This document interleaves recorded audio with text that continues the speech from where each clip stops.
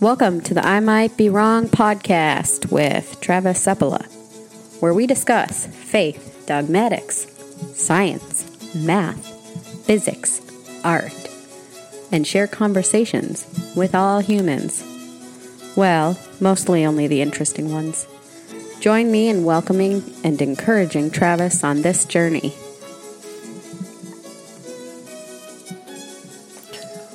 Hello, everyone, and welcome to the podcast. My name is Travis Seppala, and I am your host. For this particular episode, what I'm going to be doing is I'm actually going to be talking about baptism again, and it's a continuation on the first episode I did on baptism. So if you haven't listened to that, I would encourage you to go back and listen to that, because that kind of gives an introduction into where I'm going to pick up from for this particular episode. And it's not really hard to find, because actually I'm doing these two episodes back to back, and the title of it was simply Baptism, so it's not a difficult episode to find. And where I left off with that episode was just pointing out the concept or the idea that baptism, as we read about it, when we go to the Bible, there's an understanding of a unity that's going on, a union that's occurring in this event. And the whole point that I was making is that the only way a person could believe that is that you would have to believe that, even though, it seems like a very basic and rather mundane thing that's going on, some water and a person, being either plunged or, having water sprinkled over the top of them. That is, as boring as that might look, and as simple as that might look, that doesn't necessarily mean that God isn't present in the act, and that God is able to accomplish something far greater in that act.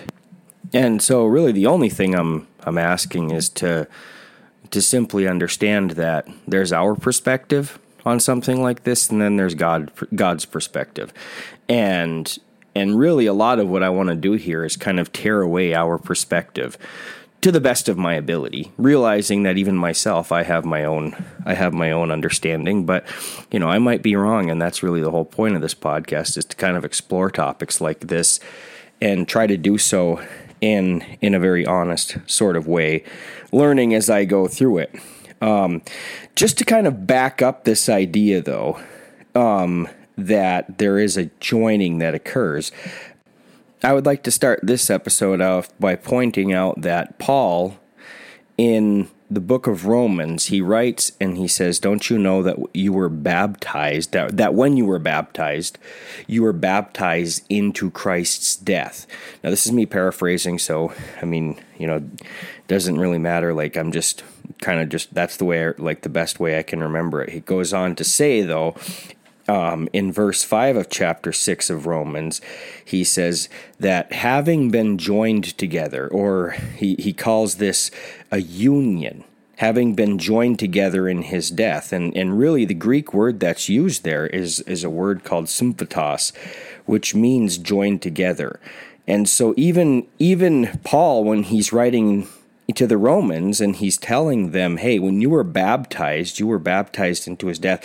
And then he uses this word, you were joined together with him in his death when this happened. You were joined to him.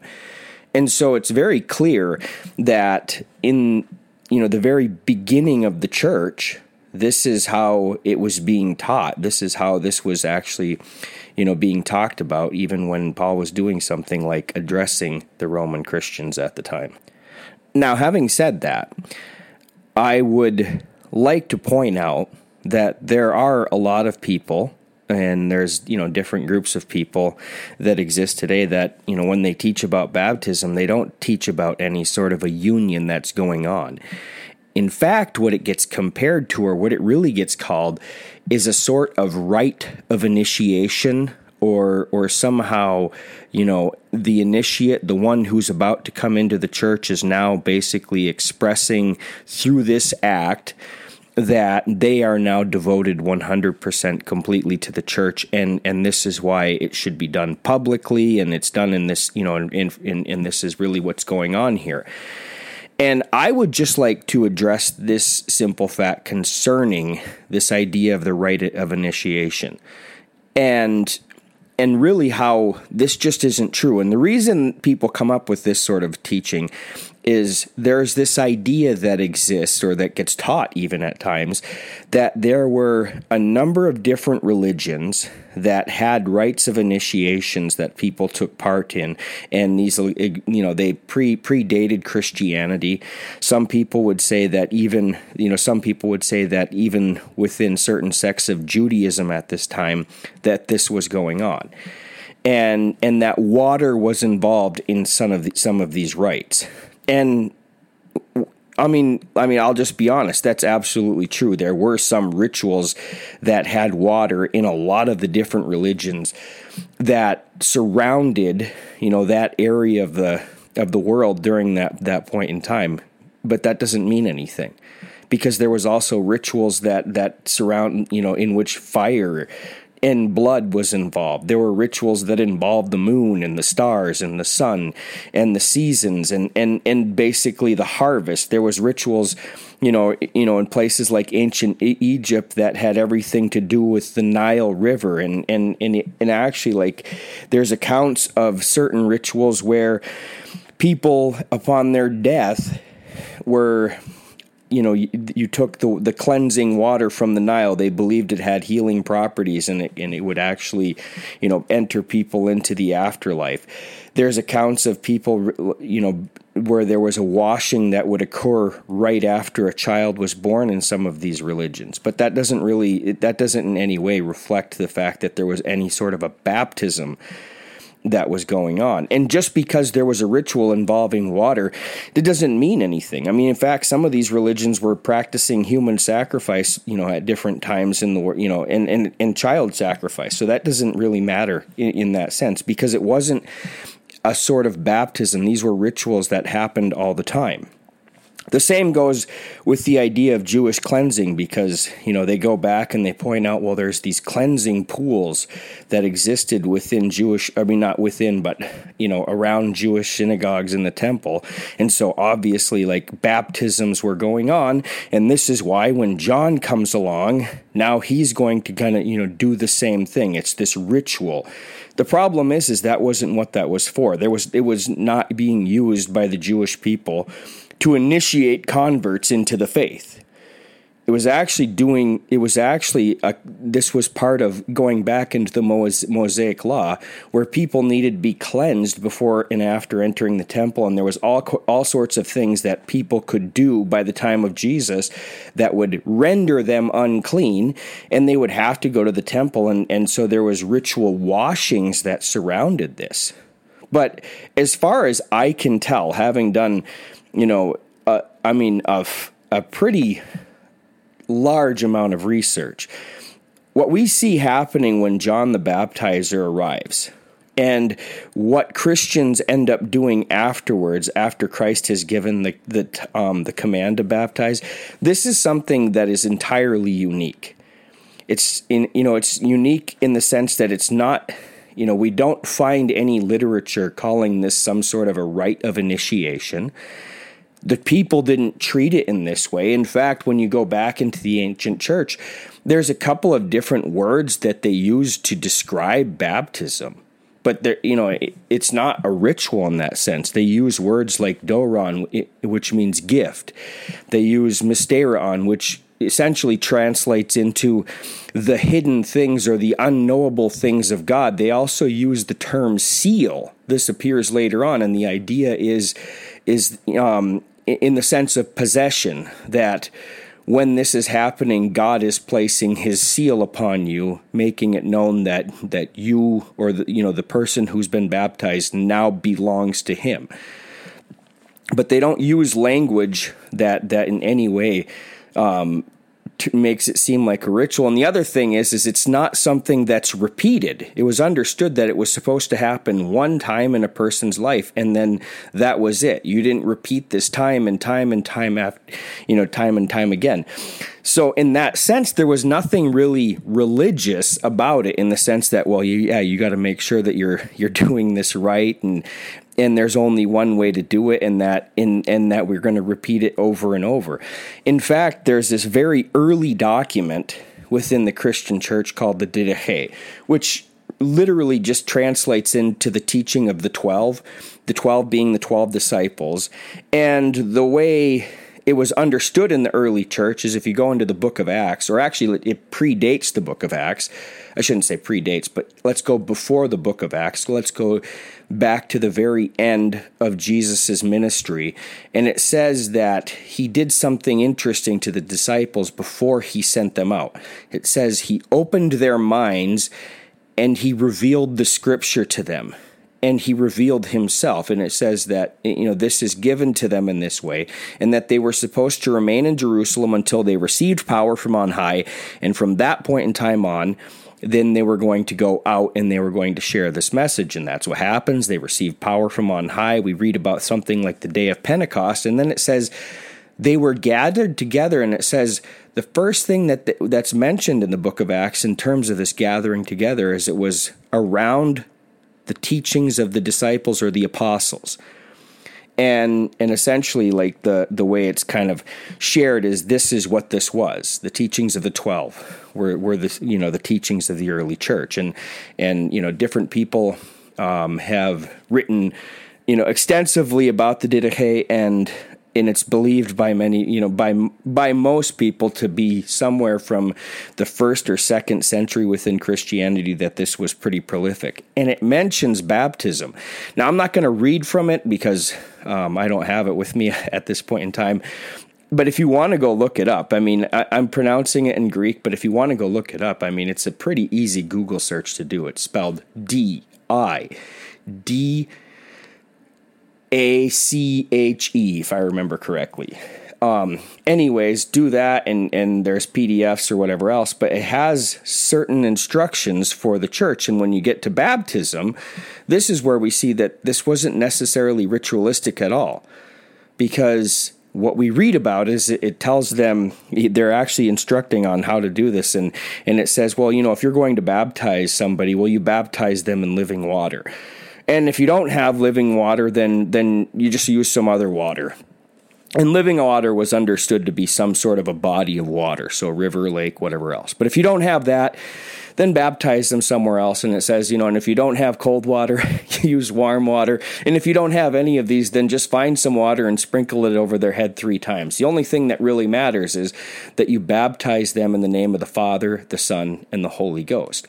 Now, there's some other instructions that surround that, but the important thing is, there wasn't in the early church any understanding that it had to be done a certain way, that somebody had to be plunged all the way under the water, or it wasn't a baptism, or that, it had to be done in the Jordan River, or it wasn't a baptism. It had to be done inside, outside, or anything, upside down for that matter. The whole point is, okay, if we would like you to do it this way, but, if you can't do it this way, then do it this way. And if you can't do it this way, then you do it this way. It doesn't really matter. The only thing that really matters is, you say the words, that you're baptized in the name of the Father, the Son, and the Holy Ghost. And that the person who's being baptized and the person who's baptizing them have been prepared for this. And so this is what's interesting, is when we turn it into some sort of a rite of initiation, or when people believe that that's what it was, well, that's when you get into this really weird sort of thing that goes on in our day and age, where you have people who think, well, there's a right way to do this, physically a right way to do this, and a wrong way to do this. And that's why, this teaching, I think, is actually poisonous to the topic of baptism, because this was not something that was taken or co-opted by the church. Baptism was not co-opted by the church in the sense that, they looked around and there's all of these other people doing baptisms, and so we're going to do this too.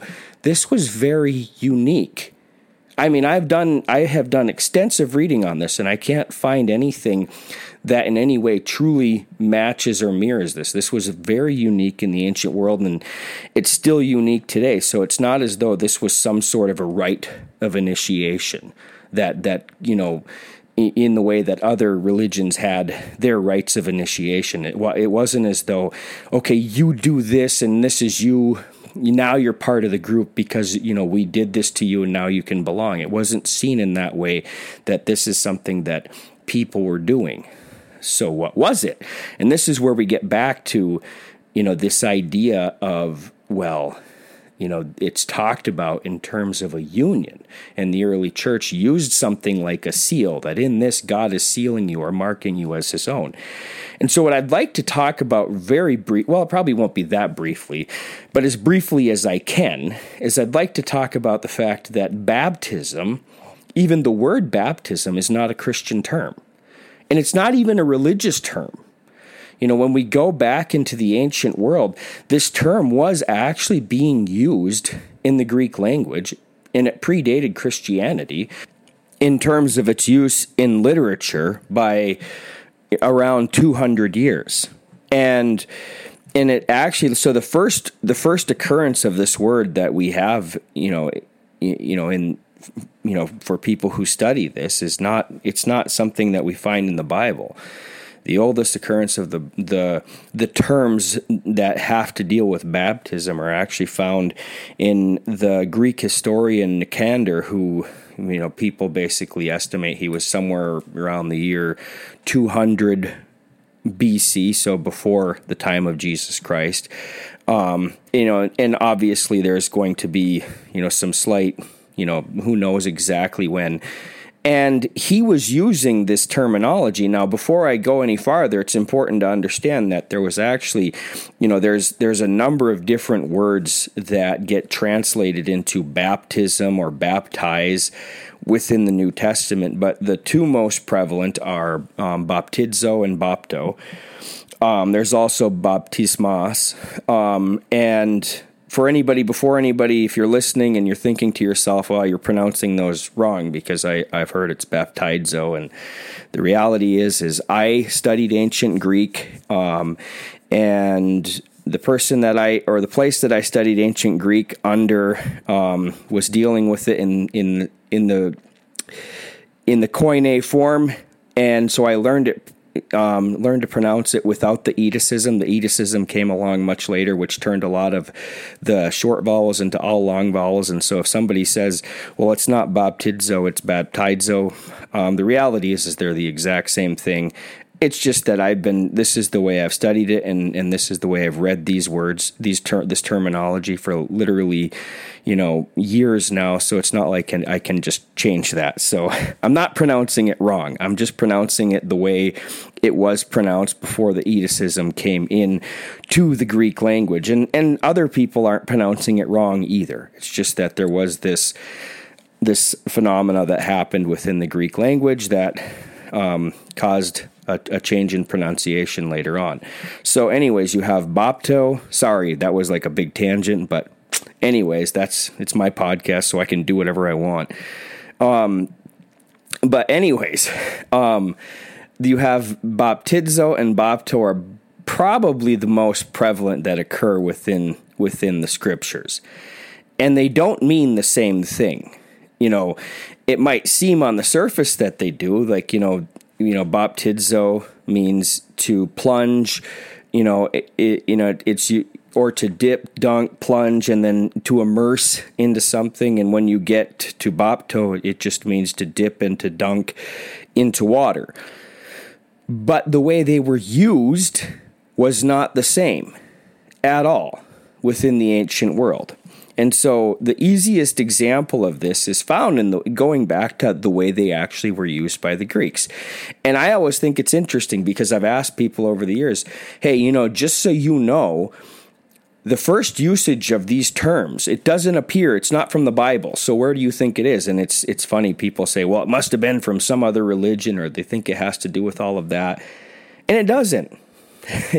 It actually has to do with the pickling of vegetables. And Nicander is writing about the proper way to actually take care of vegetables as you pickle them, which it might seem like a weird thing for a historian to talk about, but the preservation of food was something that was extremely important back then, because, they didn't have like refrigerators or grocery stores or whatever else. I mean, this was important to civilization. And so, the idea that a historian would write about it is actually not that unusual. Now, what's interesting is he uses, as he's going through this description, he uses both of these words. And what he uses is, first of all, bapto. He says, before this happens, essentially you need to cleanse the vegetable, whatever it is that you might be using. And in order to cleanse it, it says that you must plunge it into boiling water, to dip it into boiling water. And the term that's used here is bapto. Bapto. And so it's understood, and this is how bapto was used in the ancient world. It's the idea of cleaning, plunging into water. It's the idea is a washing in this sense, or dipping, and it's just understood in that way. In fact, if you go into the Bible, if you want references to what these, some of the places that this term is used, in the book of Revelation, when it says that his robe is dipped in blood, the term used there is bapto. In John's account of the final hours of Jesus, where Judas is going to betray him, and there's this scene where it says, whoever, I'm going to dip this morsel, and whoever I give it to, that's going to be the one who essentially betrays me. Well, it says he dipped it and gave it to Judas. It's bapto that's being used here. Same thing in the Gospel of Luke, when Jesus tells the parable of the rich man and Lazarus. When it's all said and done, and the rich man is begging, Father Abraham, or begging him in the bosom of Abraham that, can he just dip his hand in water and give it to me because his suffering was that great? Well, this is bapto that's being used here, and this is the way it was. This is the way it was understood. So it wasn't just about washing, but it was the understanding of dipping. But it's a very mundane word.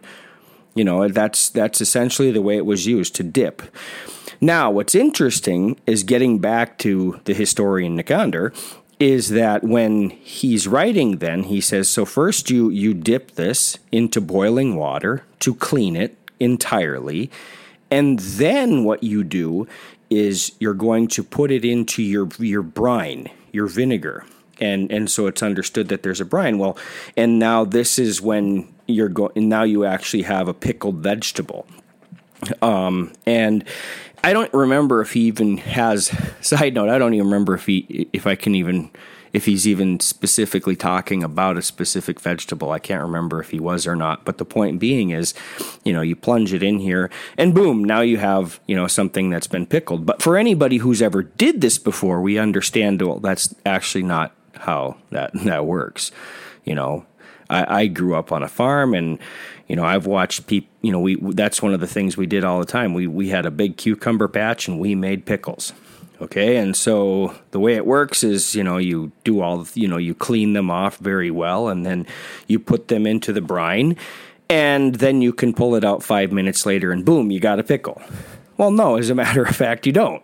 You could dip it in there 50,000 times. It doesn't make it a pickle.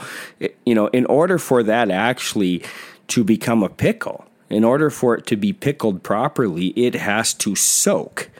And it takes time for your brine, with the vinegar and whatever, what other ingredients you've placed into it, it takes time. And over time, the vegetable and the brine unite so that when once you've given it enough time and you pull that out, it's no longer a cucumber. You could have a cucumber in one hand and bite into it, and then you can have, something that's actually properly fermented, or I don't know if fermentation is the right word, but properly soaked and pickled for the proper amount of time, and bite into that, and it tastes nothing like a cucumber any longer. And the same goes for any other vegetable that you would put into some sort of a solution like this. So it doesn't matter, which one it is. The whole point is that this is not something that's signifying just the idea of dunking. And when Nicander writes about this is baptizo. It's this idea of joining. And so this is really one of the earliest occurrences that we have of this word. In fact, it is within literature at least. There is another place where it's spoken of, baptizo. Interestingly enough, it doesn't have to do with pickling this time, but it doesn't have anything to do with religion either. It has to do with the dyeing of fabrics. And so it's it's talked about the proper way to dye fabrics, and the way you do this is you plunge this into your dyeing agent. You plunge the fabric in there, and it's understood that once the fabric has taken on the color of the dye, well, then it's now been baptizoed, which isn't really a word, but that's basically me trying to Englishize the word baptism, baptizo. But yeah, it's now been baptized with this, and this is the word that's being used, is baptizo. And so baptizo is used in the ancient world prior to the time of Christ to essentially explain a joining of two things together. Because the same thing goes with dye. Like you can have, a solution with color in it, and you can plunge a cloth into it and pull it out, and it's going to be a little bit, so if, say it was like purple, it's going to take a little bit of that on, but that's not going to make it dyed. That's not going to signify baptizo. It's understood that in order for something like that to happen, the cloth needs to soak. You need time to actually make that happen. And as time goes on, what's actually happening is these two things are being united. And this is the term that's used in the entirety of the New Testament to talk about baptism. When Jesus is telling his disciples, go you therefore into all of the world, baptizing them in the name of the Father, Son, and the Holy Spirit. It's baptizo. Even when Jesus is telling his disciples that you can't be baptized with the baptism that I've been baptized with, it's baptizo. When Peter is standing before all of the people at the day of Pentecost, and it says that they are cut to the core, they're cut to their hearts, and they're wondering, well, what can he do? And he says, go be baptized. You're going to be baptized for the forgiveness of your sins. The Greek word there is baptizo. Going back to what we started this episode with, when Paul is writing to the Romans and saying, don't you know when you were baptized into Christ, you were baptized into his death? It's baptizo. The whole point is this is the word that describes the Christian baptism. And then it begins to make sense why Paul then in the book of Romans, where we read you have Romans chapter 6, verse 1. He's saying, don't you know when you had been baptized? Verse 5, he's saying, having been joined or having been united to him in his death, that all the more were united to him in his resurrection. So the idea is that he's basically teaching that baptism is a union with God. And now let's go back to the first episode, just briefly. And once again, if you haven't listened to it, I would encourage you to do it. But going back to that, in the first episode that I had on baptism, it pointed out, it says in the Bible that, in the book of Exodus, that the people were baptized into Moses. Well, you don't find, any ritual washings that are going on there. So what is it actually talking about? Well, the term is baptizo. They were joined to him. And this is really what this word is describing. And this is really, really important because this actually has the ability to change our perspective. Because the obvious question is, how? How is it possible by this simple act that somebody is actually being joined to Christ, being joined to his work? And the reason is because this is what God is able to do. And see, understanding it in this way changes our perspective. Because if we understand it as a rite of initiation, that this was something that was going on in the ancient world, in a lot of other religions. And so basically, God he just perfected it. And so now you're going to do this, but you're going to do this to God now. Well, it absolutely destroys the very concept of baptism. It turns it into nothing more than some sort of a religious ritual that was going on, and it was going on in other religions. And God said, "Well, no, I'm going to have you do it, but yours is going to be more special than all of the other ones." And it makes it into something trivial, but more importantly, it makes it into something that we are doing to God. And this is really the whole point on which baptism turns. It's understanding which way do you see the action is going? Which way do we see the action is going? And what I mean by that is we either understand this as something that God is doing to human beings, that he is present in this act and he is doing something to human beings, or we can understand it as something that we as human beings are doing toward God. Now, to understand it as a religious ritual and to use that kind of language surrounding it and to teach about it in that way turns it into nothing more than an act that I'm doing towards God, which is why, and the problem is this is actually something that has become prevalent within the church. And so people essentially say, well, yeah, that's all it is. And so when it's time to be baptized, the purpose of baptism is you making a public declaration in front of other people that you are a follower of Jesus Christ and that you are dedicated to him. Or, and that's why in many cases you can be baptized multiple times in some of these different, groups of Christians, because it is a religious exercise that a person is taking part in. And so if it is that sort of a ritual, then what's to stop somebody from doing it over and over and over again? Well, the answer is nothing stopping you from doing it over and over again. The other thing is if it's something that you're doing just to show the fact that you are dedicating yourself to Christ, well, then why is it even necessary? Couldn't you just kind of stand on top of a mountaintop and scream to the world around you that I'm dedicated to Christ? Couldn't you just put it on your Facebook profile? How is that any different than some sort of a public declaration?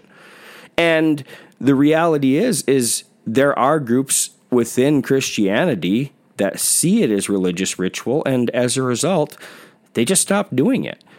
And that's really, it either becomes something that is a weird sort of exercise that we're doing toward him and can be repeated and does get repeated. And in many cases, then it also becomes really important it becomes important to do it the right way. And so that's when you get into some people that, like, there's controversies. Well, if you weren't dunked under the water, well, then you're not truly baptized. In fact, if you go into the history of the Christian church, there's controversies over the fact that, well, were you dunked backwards or were you dunked forward? And so if you weren't dunked all the way under, then that's not really a baptism. And if it wasn't done in, by the right person, or in some cases, some people think, well, I've already been baptized multiple times, but I have an opportunity to go to the Jordan River where, all of these things happen. This is going to make it even more special. This is going to make it even greater. Now, as we talked about earlier, this type of thinking did not exist in the early Christian church. And when we read the teachings of the 12 disciples, they were not in any way caught up on that kind of stuff.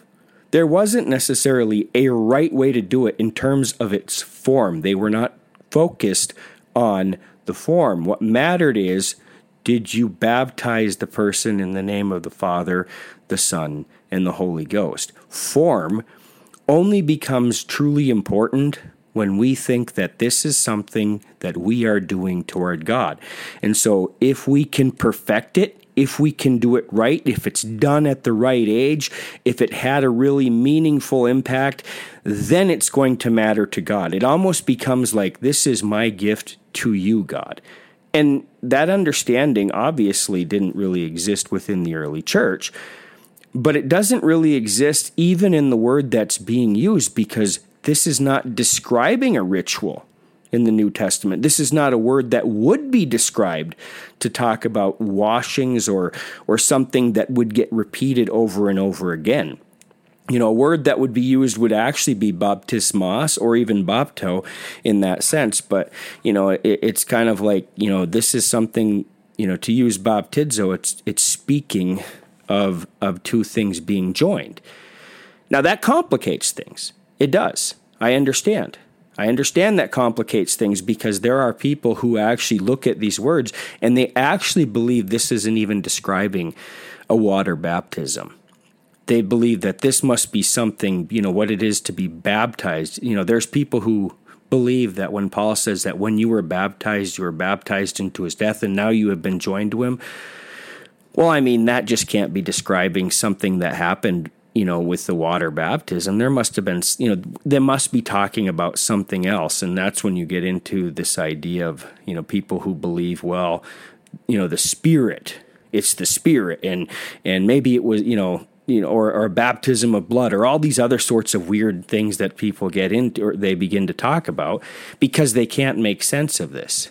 They can't make sense of the fact that in this act, somebody could be joined to God. But it makes sense if we understand that this actually belongs to him. And this is him simply acting on his people. Do you want to know something that doesn't make sense that occurs within the Bible?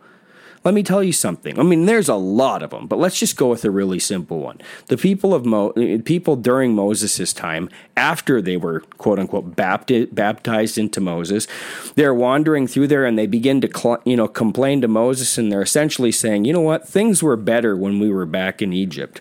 Which is a ridiculous thing to say. But anyways, as they're complaining, a punishment comes upon them in the form of a bunch of serpents. And it says that these serpents are biting people and they're dying. And the people got the point. They understood, you know what, maybe we shouldn't be complaining to the guy that could turn the rivers into blood and kill firstborn children and cause plagues to come upon the land and all of this kind of stuff. Maybe we shouldn't be messing around with this. And so they go to Moses and they say, they're repentant. And so God instructs Moses to make a bronze serpent, put it on the end of the pole, and anybody who gets bitten can look upon it and they would be cured. Now, they did it, and they were saved. They were cured. They didn't die when they were bitten in this way. Now, that's really interesting because that doesn't make sense. It doesn't. But at the same time, it doesn't really matter. Do you really think that people were like trying to figure out the right way to look at the serpent? Do you really think that after a few people got, basically, say that you had you're going through the desert and you see like one of your family members, your close friends, they get bitten, they look at that certain serpent and they're immediately cured. And then it's your turn. All of a sudden you get bitten. What are you going to do? Are you going to scratch your head and say, you know what, actually, that doesn't make sense. That doesn't make sense. I got to figure out how it's possible. So I'm going to sit here until I can figure out exactly how I could possibly be. Oh, no, I'm dead. Because that's what happens. You're dead. The snake bites go fast as you're trying to figure the whole thing out. And that's the ridiculous nature of this, is God uses mundane and earthly things all the time to accomplish his will and to accomplish his work. You don't need to understand it, okay? In fact, we can just accept it and basically take a different approach entirely, understanding that what the scripture is actually describing is union with God. And actually, it's a really difficult thing to really understand what's going on in baptism. And that's what we'll talk about next time. So thank you very much for listening. If you got something out of this, please email me. I'll have that in the description. In the notes below. I also have a Patreon account for anybody who is looking to support there. But the best thing, as I've said many times before, if you've liked this, then please share it with your friends. If you didn't like it, then, you don't have to share it with your friends, or maybe you want to share it with your friends because you're like, listen to this jerk over here talk about this. And if you email me and you have any topics that you'd like me to talk about, by all means do it. The reason I'm talking about this topic is because I received emails asking me, would you please be willing to, just to kind of jump into this. Now, I'm not in any way up to this point in time, I don't feel like I've made any really deep declarations about baptism. I haven't in any way, I don't feel like at least, tried, even gotten to the point where I'm saying, getting deeply into my own belief system.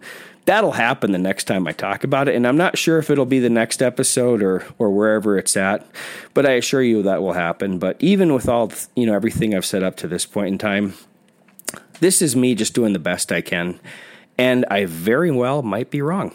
So thank you very much, and thanks for joining me. Bye.